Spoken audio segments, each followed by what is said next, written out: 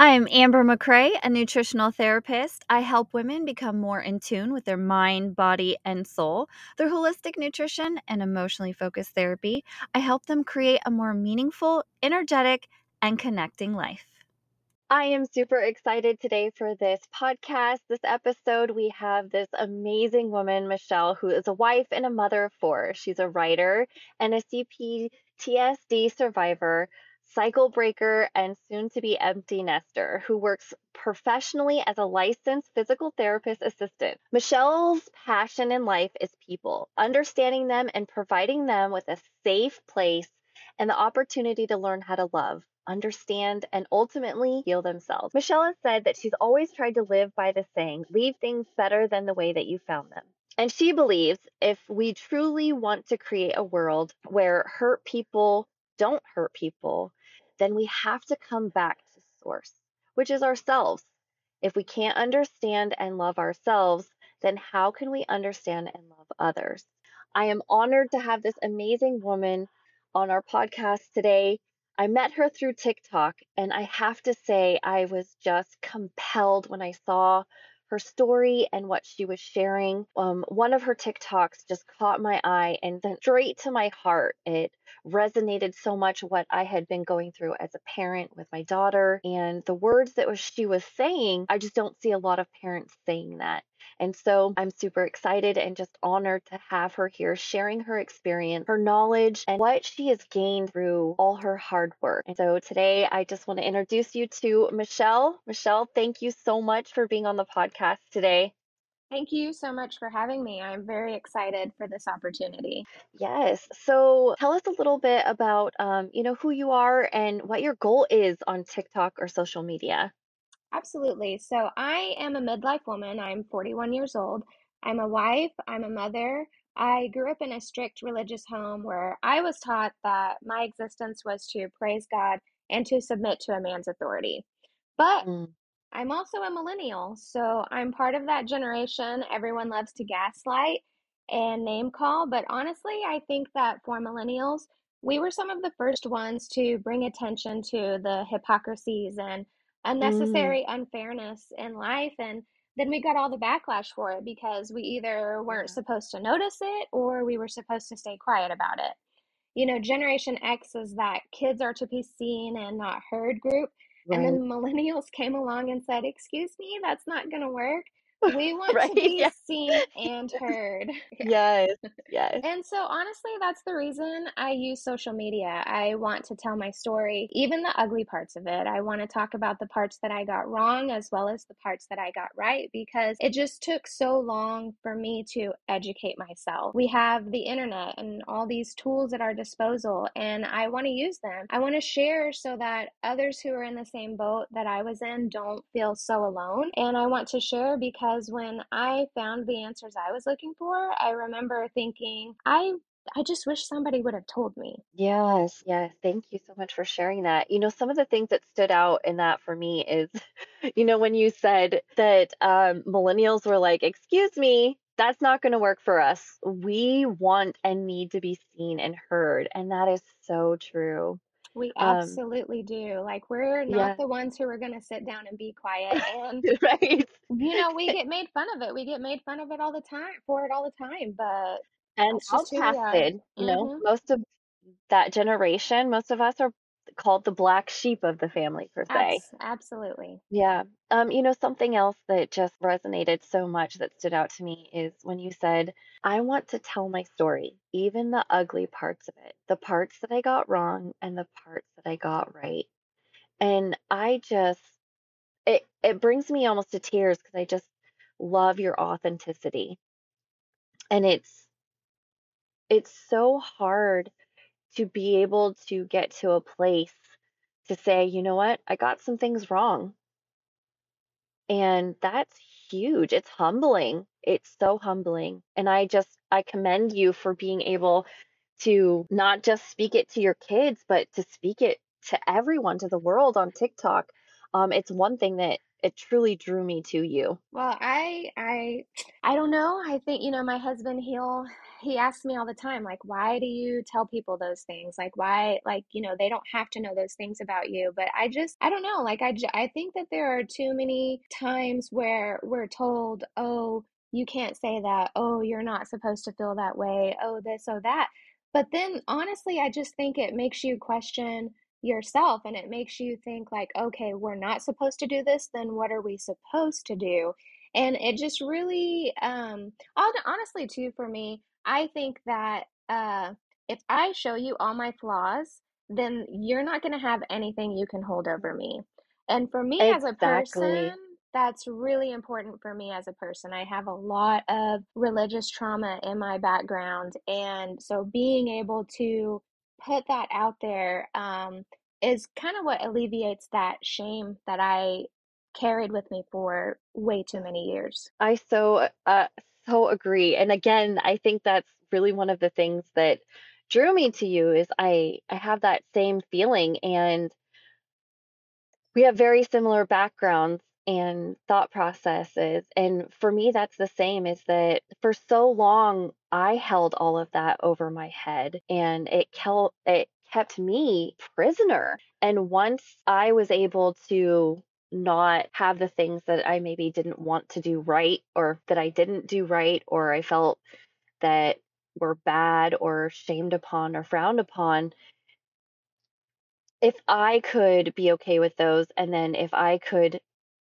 take away people's power of making me feel some type of way about it, right? Um, Absolutely. then the bond that chain was completely broken. Yes.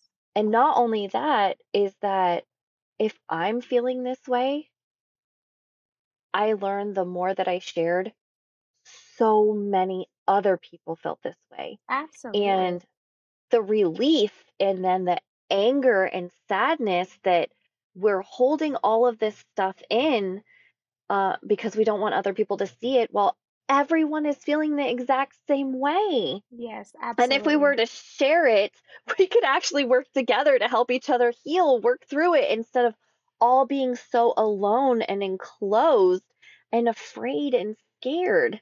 And, abandonment is the biggest fear that we all have, is being abandoned. And if we could remove that wall that we put up where other people can't see us, it allows for other people to actually be there for us instead of casting ourselves out and abandoning ourselves in those moments. We do. I think that what that wall does, what we don't realize it does, is that it does cause us to abandon ourselves, because we're trying to put up this facade that we're perfect, and then underneath we know that that's not true, and we just make ourselves miserable. Hmm. And so this is me. That's just it. Like, I'm like, Yeah. I am what I am. This is me. Take it or leave it, and that's it. And that's also how I, try to fight my tendency to people please, because I'm really Hmm. bad about that as well. And so being able to be authentic, I think, with myself, um, so being authentic with other people is how I'm able to be authentic with myself, is the way Yeah, I that look makes at it. sense. That accountability, almost self Mm-hmm. accountability. That's Yes. huge. Yeah. I love that point that you made. And you said, I wish someone would have told me this stuff. And when I was going through emotionally focused therapy, I told my counselor, I was like, I got to a point where I was angry.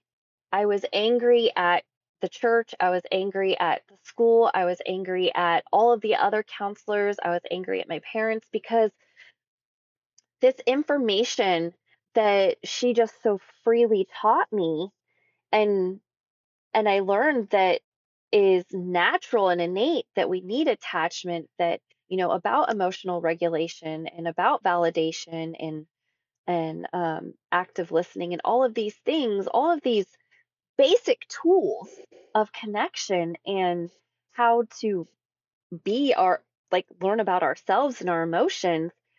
I was never taught those things. And to me, learning them, I was like, this is basic information that we should be getting starting at birth and I preschool and I up. And so completely I was agree. Yeah. furious. I'm like, why is this like a hidden gem that we have to search for? Absolutely. It's kind of like you wonder what's the agenda here? What is the agenda for keeping this from people? Exactly.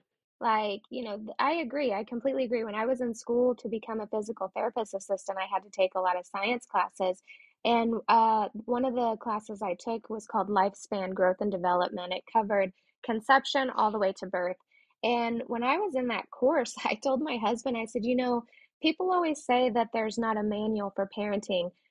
This is a manual if I've ever seen one, Mm, because just understanding, you know, the science of it, I guess, for me was huge. yeah, And that's it just gave me those fundamentals that I wasn't taught. And, I wasn't taught because my parents were taught. And, the thing with mental health care is that for so long it's been inaccessible for so yes. many people. And I didn't have the funds to go to see a therapist. Everything that I did for myself, I had to learn on my own. I read every book I could. I followed all the leading professionals and read peer review articles and everything I could. That was the access I had. And, for me, I had the time to do that because that takes time. It takes a lot of time Hmm. to go into it that deep to try and figure things out. And not everybody has the time, not everybody has those resources. And so I guess another reason I like to put everything out there that I found is because it did take so long and it did seem so hidden. And it's doesn't need to be. Yeah, I agree. And that was another reason that I just commend you because after our first conversation, I went through over 10 years and I'm still in emotionally focused therapy. I'm still learning, but it took a lot of money and resources and time, and you learned all of that on your own. And I just found that to be so amazing. And again, just you can tell the love and passion that you have for yourself and your family, really for your kids, and that drive to just learn no matter what it took. And so, again, I just give you major kudos for that because I definitely know how much hard work that is and time and energy. Something else that you mentioned just now was that they say that there's no parent manual, right? But what you said just was huge. Is there really is. There may not be a play by play book, Right, right. but there is a manual on how to love and be there for our kids. hmm Maybe that's a book you should write. Right. Maybe so. Everyone tells me But you should write a book. You should write a book, and I'm writing one, but it's not that one.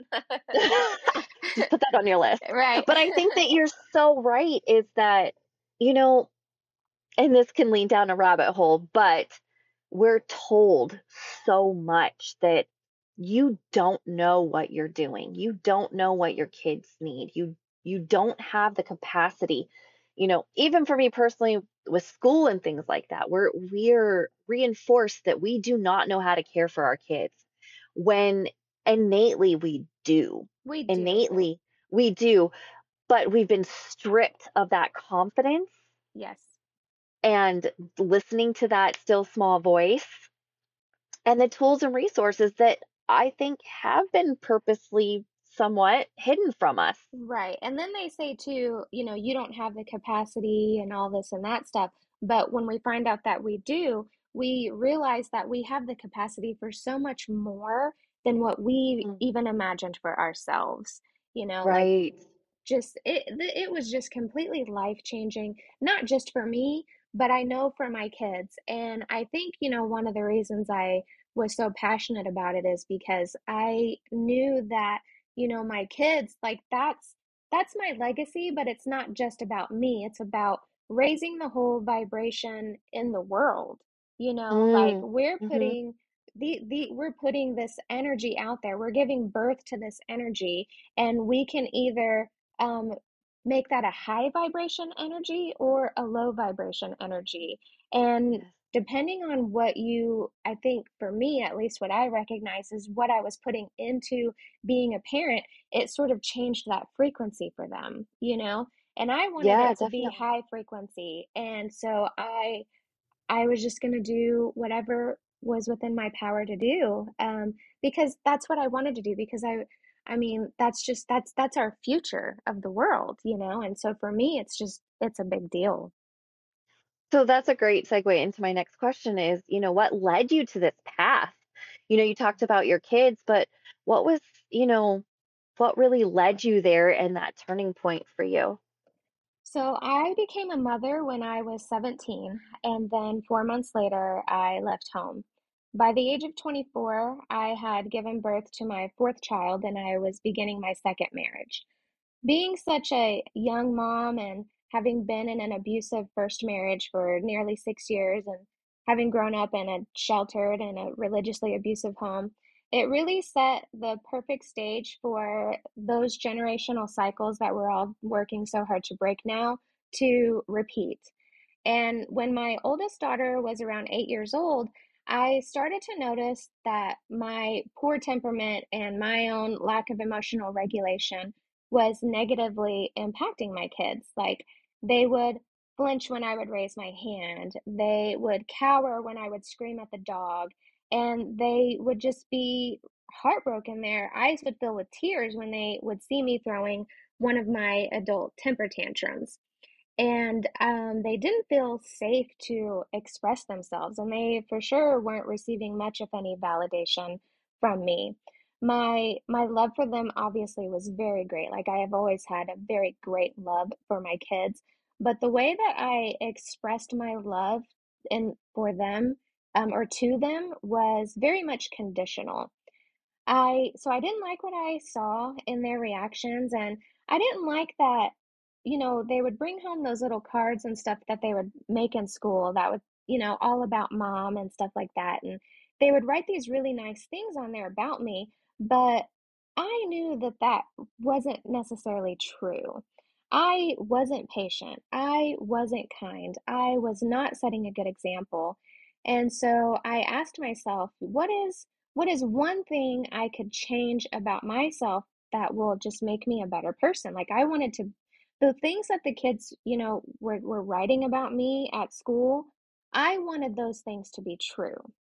And so I asked myself, what can I do? And, I got what I thought was probably the silliest answer in the world, but the message that I heard loud and clear was learn to love the dog. And so I did. I love that.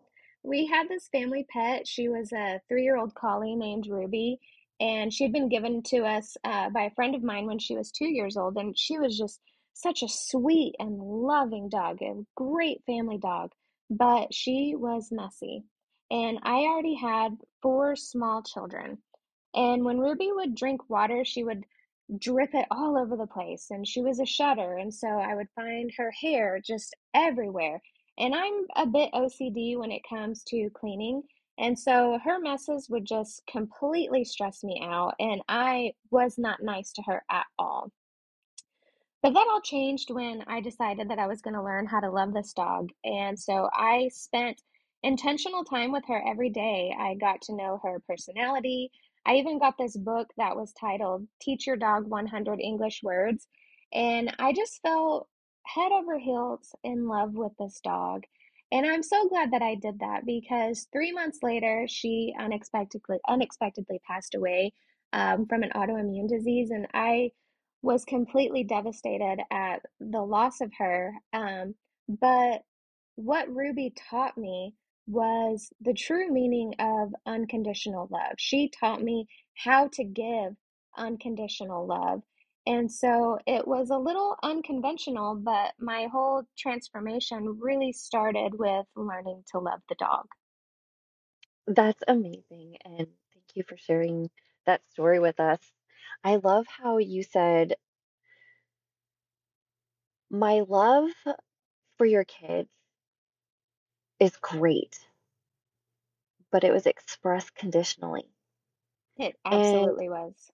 and that's huge in how your dog Ruby helped you learn what unconditional love was. And I think that that's so huge. And what I find in so many parents is, especially Gen Xers and generations before that, is really the concept of what that is of conditional love. And it's so foreign to them of unconditional love. And it's so hard to break that programming. And another thing you said is that because you love learning and you were like, what can I do? What's one thing I can change about myself, you know? And then you got quiet and you listened, and that Mhm. still small voice was, hey, here's a baby step. Mhm. And I think Absolutely.